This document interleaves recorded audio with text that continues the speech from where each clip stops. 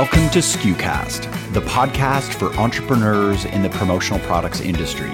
SKUcast shines a light on our industry's best work, features maverick personalities, and discusses what's really involved in running a modern promotional products business. SKUcast is the official podcast of commonsku.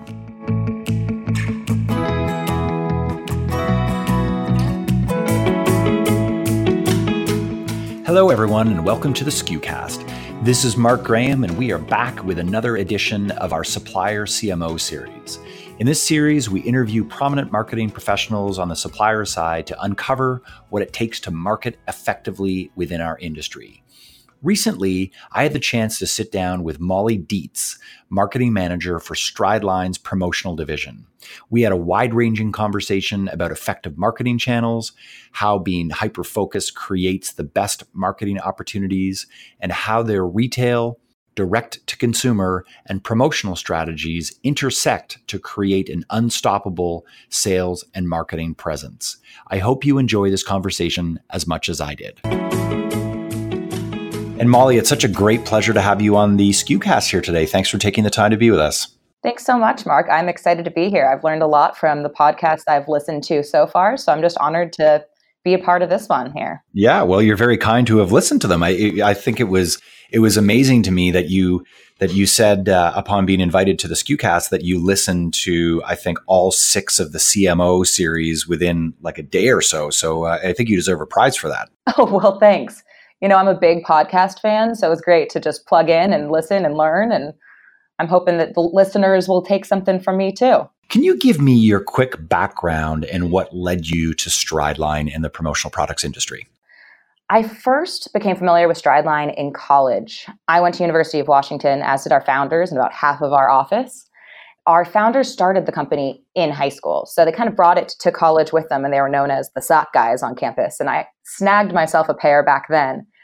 And I think it speaks to the quality of our product that I actually still have. Well, I have one of the socks. I lost one of them a bit ago, but still, I kept it around for a while. Maybe it felt like an omen that I was going to work there someday. But in the meantime, I worked for a boutique PR and marketing firm that specialized in lifestyle brands, which is really applicable to the work that I'm doing now. And our sweet spot was that launching point of the company. They usually were running for a few years. They had the structure, and now they were really ready to learn how to tell that brand story. And we did everything there. We did messaging, logo design, website. So I learned a ton during my time there. And I just finished getting a certificate in digital marketing, and I was ready for a change. And actually, my old intern approached me, and she said, "Hey, we have a position at Strideline if you're interested. It is in sales." But, you know, I'd seen the energy that happens at a company when it's taking off and really going and all of the excitement that surrounds that. So I wanted to be a part of that at Strideline. So I took a sales job kind of with the understanding that marketing would be the next step, but we just didn't have any marketing positions within promo at the time. So I learned about promo within sales, which was really, really great. You really get the full scope of things when you're in a sales position. It's such a great point that I think that if you really want to learn a business from the inside out and also from the ground, there's no better way than in sales because you're the closest to the customer at that point. You're also closest to the rejection as well, which I find, allows you to really understand what resonates and what does not resonate. And ultimately, I know that you're taking the story from sales into marketing, but I think that when you join a marketing position and you've had that experience in sales, it's hard to really do any worse with training for a marketing role. Right. Yeah. And I was only in that sales role for about 6 months till I moved over to the marketing position, because we started with me doing marketing on the side. And you know how that goes when you're in a sales role. We always felt like we were behind the 8 ball on, we should probably send out an email marketing blast or whatever it may be. But yeah, I really learned everything from operations to what customers want. And it's been really, really helpful. And so I have a sense of the dates. You joined Strideline in this sales position when? Goodness, 2 years ago now. Yeah. You've been in the marketing role for, if my math is right, about 1.5 years? Yeah, that is correct. Okay. So can you tell me about the role that you currently play on the marketing team right now at Strideline? I am the sole promo marketing person at Strideline. Okay. I have a right-hand man designer who works in the Philippines, which is where our production, our CSRs, and our design team is. And he's my rock star. We churn out a lot of marketing material for being a two-person team. But I also get to work with our branding team at Strideline holistic level. And they are just rock stars at visual content and the storyline and the branding. So I'm definitely not reinventing the wheel here. I just have to take what they've created and tailor it for promo, which just means, more sales specifics, essentially. So we're giving everyone a little more knowledge than what they do on the direct to consumer retail side. Right. How do the two divisions of the company intersect? It's really an organic thing. We're still a small team here at Strideline. So they really create our brand story and I get to play with it, essentially. That's a great way of putting it. Yeah, I get to sit in on their meetings and learn from them and learn what they are looking for. And Jake, who's one of the founders, is really invested in brand story. That's kind of his baby.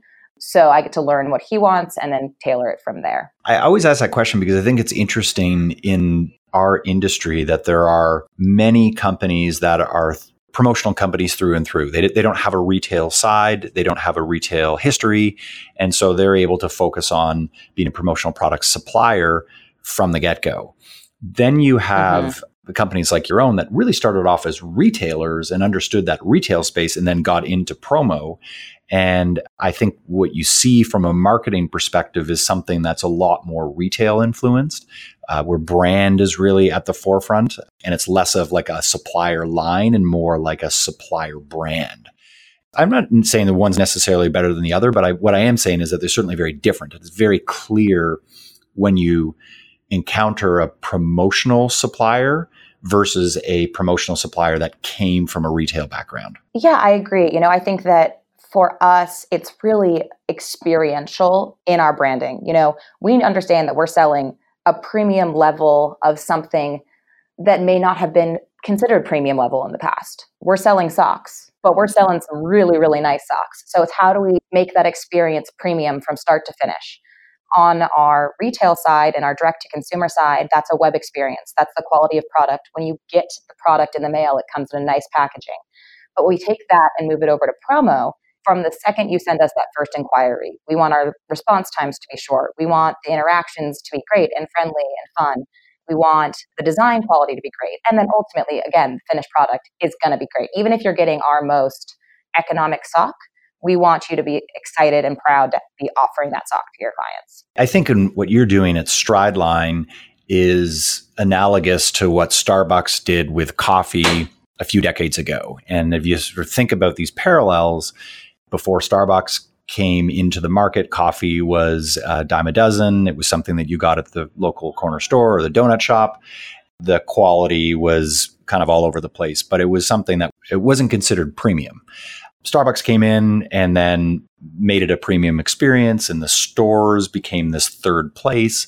And then, of course, the price went up and people would say, well, what was a 25-cent cup of coffee is now $2. And that was interesting.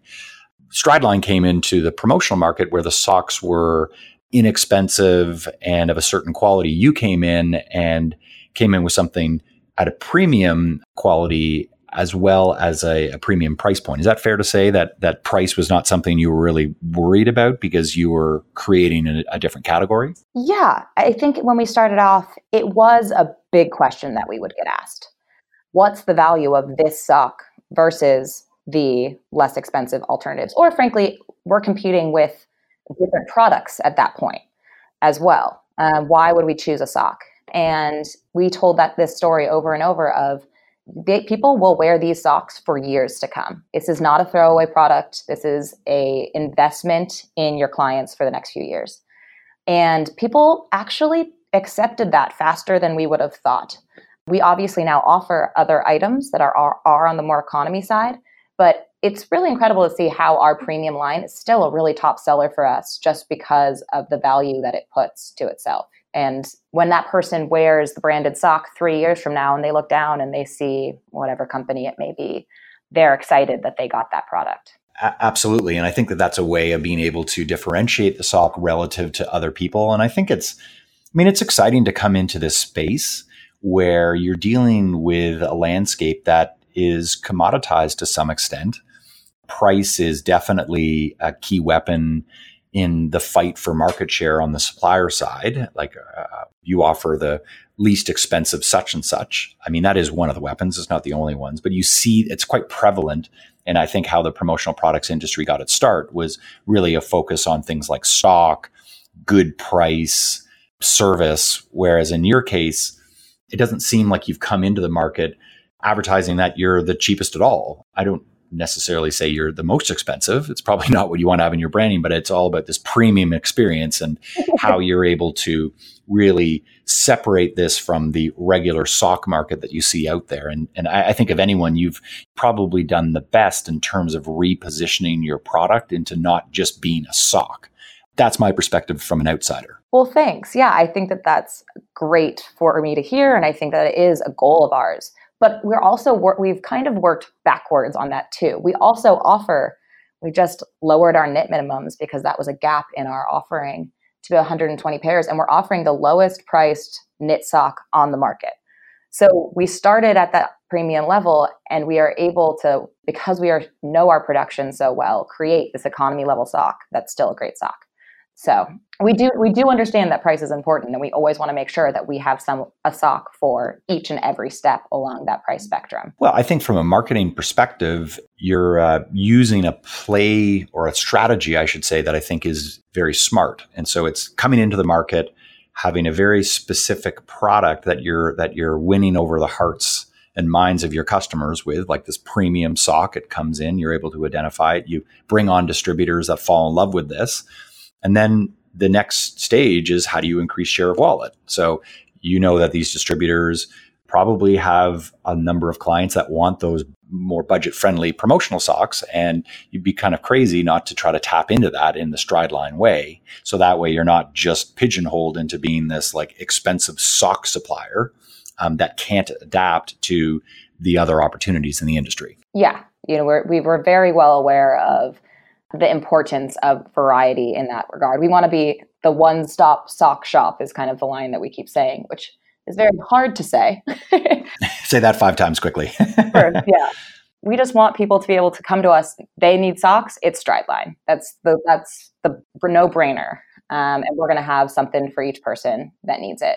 And I think we're at something like we have 16 different socks qualities with then if you add lengths and colors and everything else, it's in the hundreds. We're really working to expand that constantly. Another brand that you remind me of is Oregadio on a number of levels. Oregadio started off in retail, then they got into promo. That's one parallel. Another parallel is that they started off with a high-end premium speaker with an investment in great packaging. Just a supplier that just came into the marketplace with a very strong personality that understood who their customer was, and they attracted a tribe of people who really loved them. What's interesting about Oregadio is since they've been in the promotional market a little bit longer than Strideline has, is that they've since diversified from speakers into things like bags and hats and dop kits, and it's just really interesting as to how they've expanded the line. Is that something that Strideline may ever get into, is expanding beyond socks into other things that are maybe complementary ancillary products that adhere to the sort of the philosophy of what Strideline stands for? It's always there. It's always a question that we're asking ourselves because yes, I mean, I think one of our biggest struggles is a strong word to use, but we do just do socks. We're a niche product. We're a niche company. And that would be kind of the easy thing to do to get more of the market share would be to expand our product line. But we're really comfortable right now and confident in what we're producing. And there's just so much more opportunity as socks become more and more popular and the value of socks is getting more and more understood that we're going to stick with this, I think, for the foreseeable future, for sure. And maybe we check in a year or two and things look different. But yeah, there you go. You never know. I mean, I think that's what's so interesting about the promotional industry is that it's such a dynamic, vibrant space where there's such an interesting demand for so many things. And I think that suppliers that come to market with a great value proposition, whether it's customer service or whether it's great product quality or it's a great just personality as a brand, they're the ones that are best positioned to diversify into other product categories, if of course done responsibly, because they've already won the hearts and minds of the customer, and that customer has lots and lots more money to spend. So it's very exciting to be a supplier that is on the cutting edge of things. So congratulations to that. Well, thank you. All right, I want to shift gears and talk about marketing channels. What is the most effective marketing channel for you today on the promotional side, Molly? Yeah, we are a big online advertiser. And when I say big, it's essentially all of what we do. As I've said, we're a niche product. And so the hyper-targeting capabilities of digital advertising is just kind of a perfect pairing for us.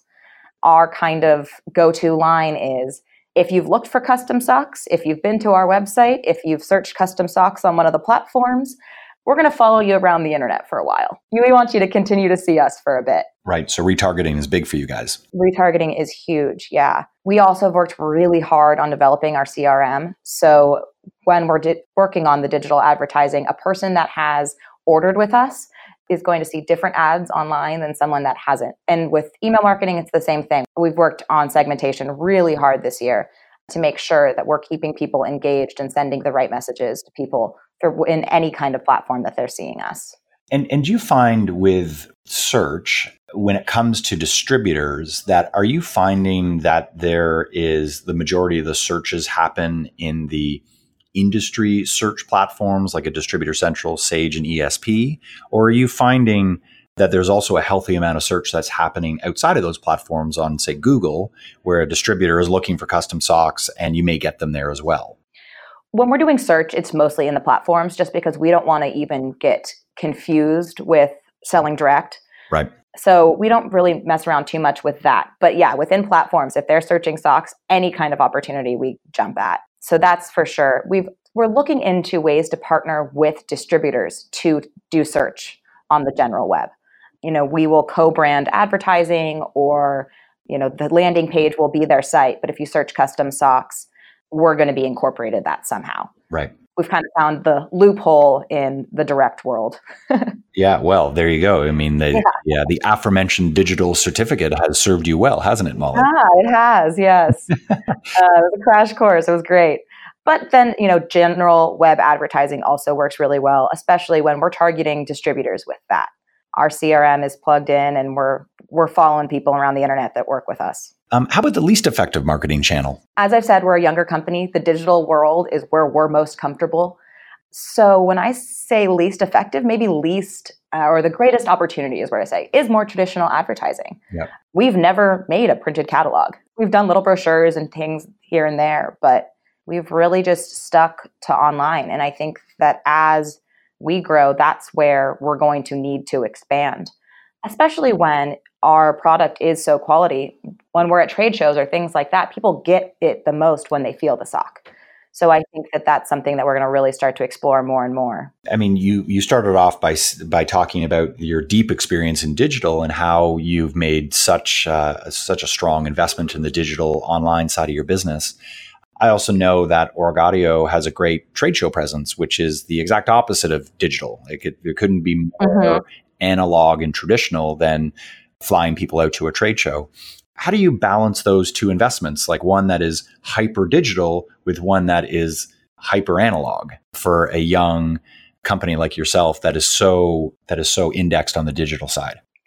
Yeah, trade shows is the one, that is the offline thing that we really do care about. And I think that our exec team does an exceptional job of traveling around and getting and pounding the pavements and getting in front of our distributor partners, including these trade shows. We do a lot of advertising leading up to them on online and email and things like that, and also after. So we try to really maximize that opportunity. Our goal is always, when we've met someone at a trade show that day, they're getting an email that night, if possible, if we are able to get those lists so that they are already thinking of us. Because we know that when you go to a trade show, you're bombarded with a ton of information, and we want to stand out when you get home. We do a lot of kind of online or post-show offers, which aren't necessarily, some people do show offers in person, but we usually take those online and send those out afterwards. Those can actually communicate exceptionally well with the follow-up that we do. Yeah. Well, and again, from my outside perspective, I think what's really interesting about what you've done is that there's this wonderful alignment between marketing and sales, where you've got these different channels, the online channels, you've got the offline channels, you've got this brand story, you've got marketing that's out pounding the pavement at these shows, but then there's great alignment with the sales process, so that sales knows to follow up on these opportunities, whether it's an existing distributor that came and saw a new sock, or it's a brand new distributor that's never heard of you before. The fact that you're on those opportunities is, I mean, most people listening to this would say, well, that's a no-brainer, but I think that it is a struggle for some suppliers, like particular suppliers that have been in the game a lot longer, that have got a lot of focus on different product categories, and it's a little bit harder for them to say be as nimble or maybe as focused because there may be a more standard supplier where people just kind of come to them because they've been around for so long. You're at such a different stage in your journey that if you don't have that alignment between sales and marketing, you're quite frankly going to probably die because you're going to break through because there's so much competition. We've found our most effective campaigns have come, and I'm going to give my sales team credit from this, come from them. I mean, I take what they've told me and flipped it, and we've gotten huge responses. Yeah. You know, they said, hey, we've been getting a lot of inquiries about sports teams giveaways at big sporting events or whatever else. What can we do to target that? And we'll create some material, and it's been extremely effective. It's also the benefit of having a smaller team. You know, we aren't in a big office that's, you know, I have to walk to another floor or whatever it is. I literally have one of our account managers sitting next to me. So I just kind of hit her on the shoulder and say, hey, what do you think of this? It's exciting and it is nimble. And we switch up our plans all the time. If something's not working, we will quickly nix that and move somewhere else. We're huge at tracking our investments in marketing. It's partially why we're so comfortable with the online world and why the offline world kind of scares us, is because we can't track that ROI as easily. I'm able to essentially know where each one of our opportunities is coming from through our UTM tracking. While there is that gap in the promo industry, sometimes it can be hard to see, oh, they clicked on an ad 3 months ago, they took a quote to their client, the client sat around for a while, and then somehow it's coming back around. That gap can be hard to track things, but I know that first touch point. And I think that that's really, really helpful when making these decisions. Well, and I think that's really the beauty of the digital environment, where you're able to track ROI a lot easier, even in a wonky industry like promo, where you're one step removed from the buyer. Mm-hmm. Who knows, right? Whether it was an ad that ABC distributor saw 7 months ago that then inspired them to go and speak to Google, and then Google decided to go and order 1,000 socks, 3 weeks ago. Well, no matter how great your tracking is, it's going to be hard to track that one specific case because of the fact there's a bit of a trickle down effect there. Yeah, certainly. So there's always that gap and that break, but I still know. And I can still tell that ad might get me 16, 17 more leads 4 months from now. But it is also up to our sales team and everything else. There's so many different return on your investment tracking gaps, but still really interesting to watch. Yeah, absolutely. I want you to tell me about your biggest failure on the job and what you've learned from it. It's been 2 years, so my guess is you've probably screwed up maybe once.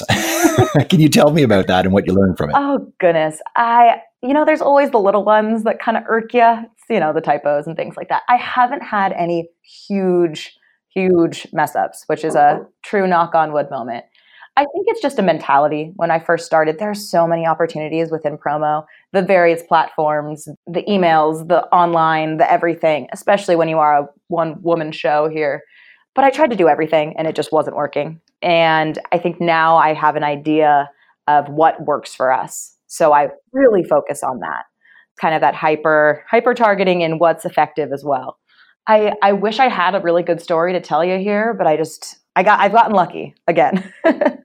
Knocking on wood. Well, we can circle back in a few months if you've come across I mean, this is also the excitement of being a really young company. I mean, I asked you the question about your least effective marketing channel.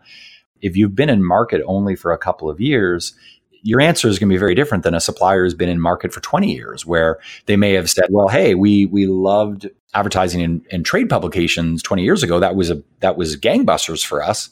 But now we've seen that is no longer as effective. So your answer is you're really pulling from a much smaller sample size.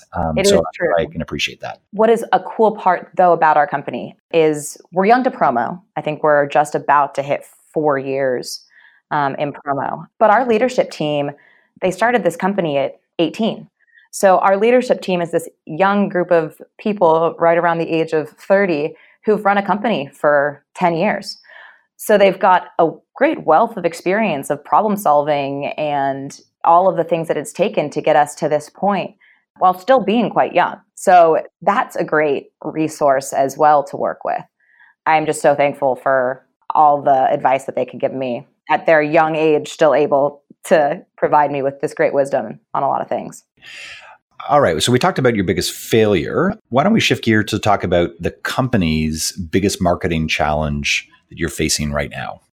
Yeah, there's a lot of sock companies out there right now.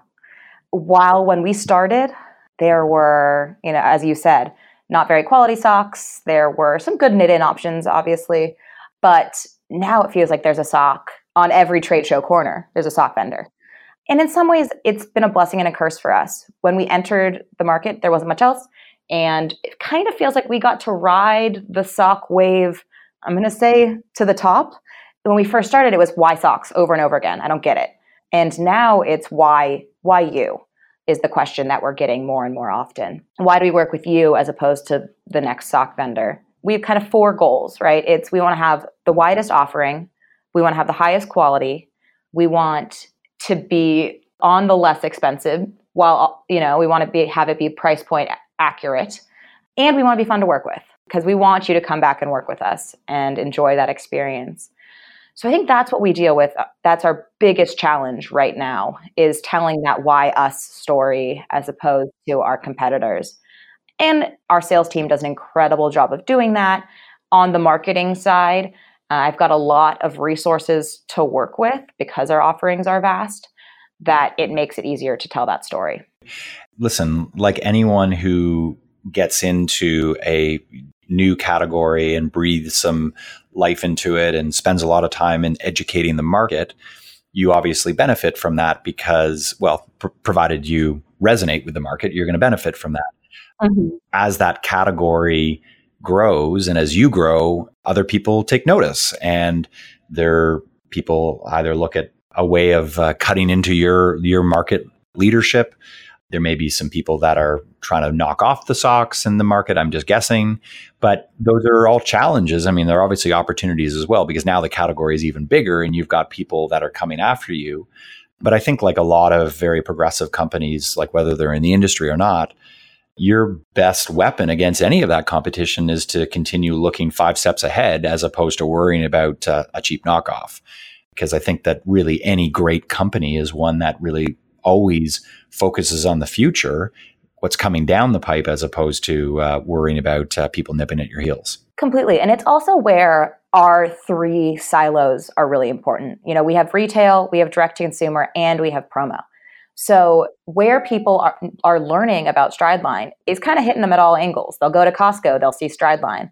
They'll be online and they'll see our standard issues, which are black and white socks, on the internet. And that quality is really important. And then there's also promo. And it's been really fun to see the interplay of how the 3 different directions of our company come together and where people find out about Strideline. We have people that get a custom pair of Salesforce socks at the big convention the previous week, go online and say, this is the most comfortable sock I've ever worn. I want to get these and wear them every single day. So that's really helpful too when it comes to standing out from other competitors. We're not just a promo company.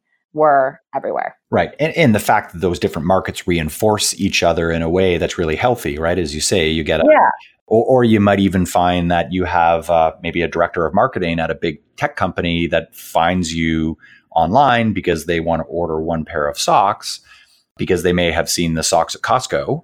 Mm-hmm. And then they receive them and they go, well, I'm the VP marketing at this big tech company. These socks could be fantastic for a giveaway. They then contact you. You then direct them to someone in the distributor world.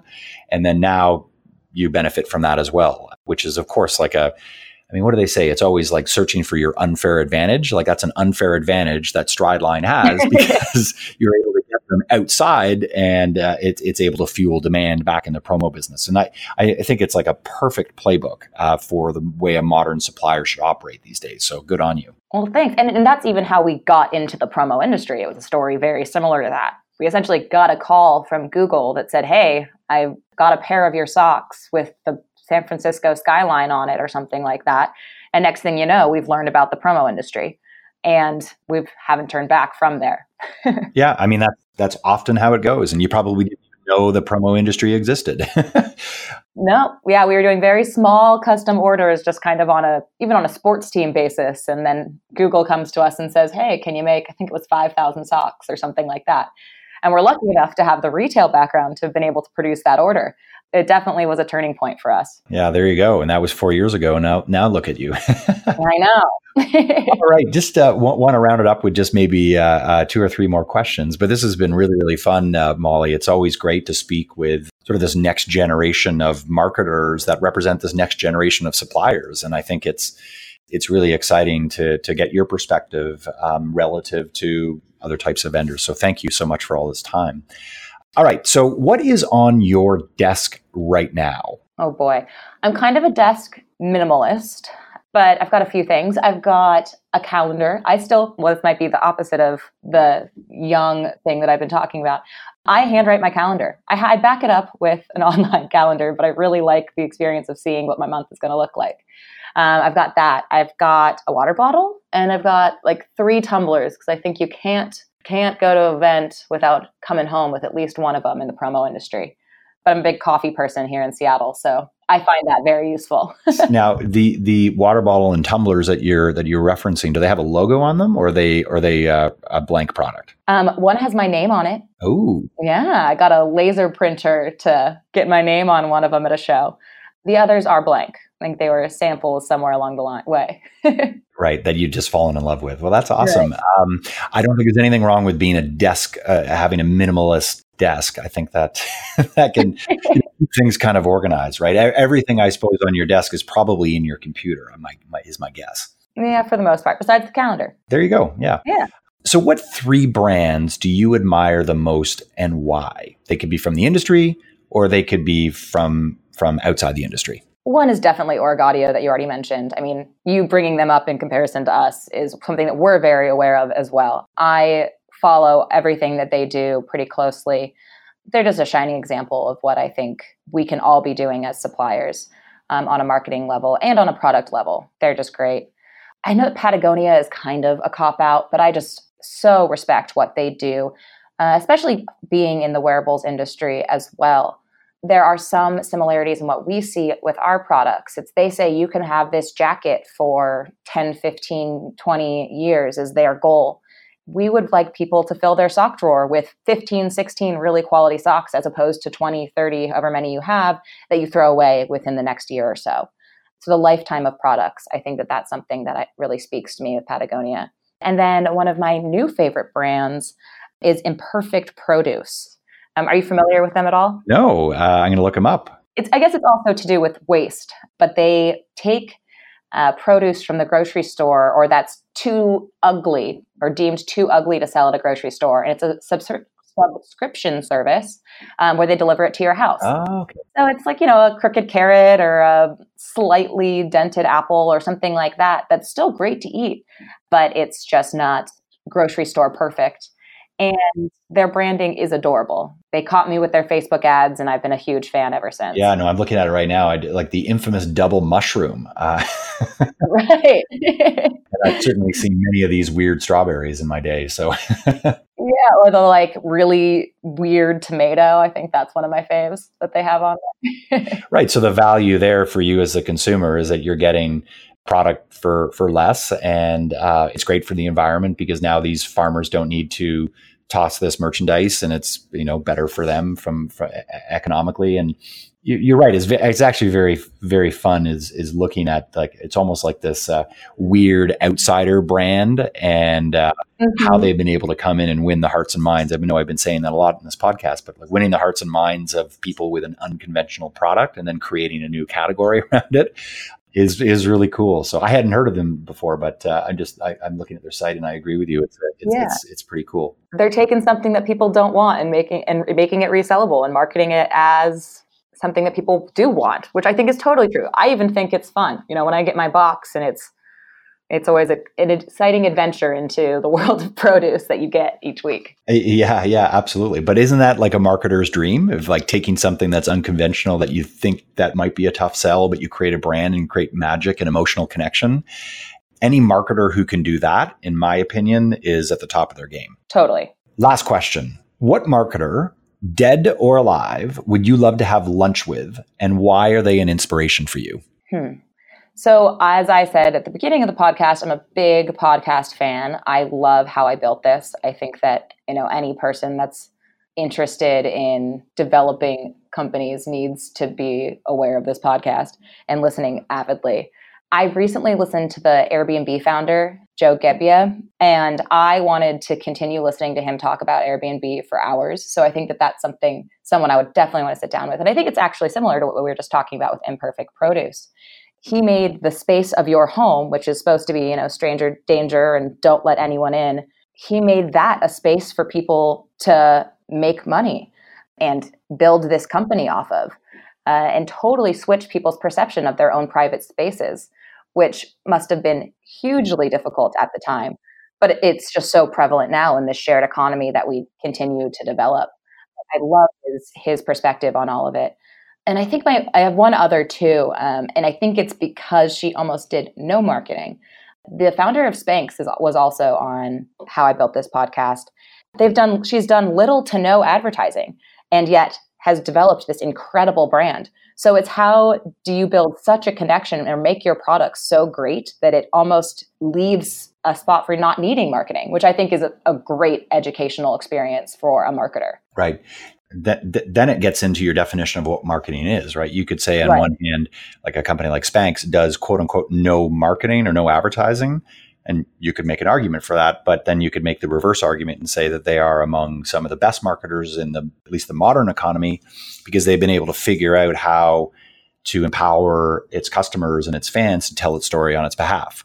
And if you can do that, then you really have magic powers, I think, because you're able to. It's really amazing, and I don't think a lot of people have the talents to do that. And I'm not surprised by those answers, because a lot of those people, I think, have things in common with what you and your team have built at Strideline, maybe on a smaller level, but certainly you're on the same track. And I think that that's really exciting and great people there for sure.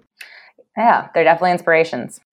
Well, Molly, this has been a real whirlwind. I feel like I could probably speak to you for another couple of hours about marketing, but I really, really appreciate it. It's just a real inspiration to sit down with you to understand a little bit more about your world. And I know that the listeners of the podcast will be, I think, equally excited to glean these tidbits from you. So thank you so much. This has been great. Thank you so much. This was really fun. Totally excited to have been a part of this.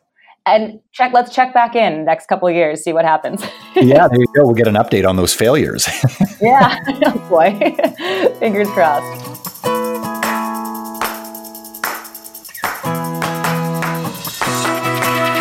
Thanks so much for tuning into this episode of SKUcast. Be sure to keep up with our latest content by subscribing to SKUcast on iTunes or to our blog at community.commonsku.com. Until next time, friends, thanks so much for listening.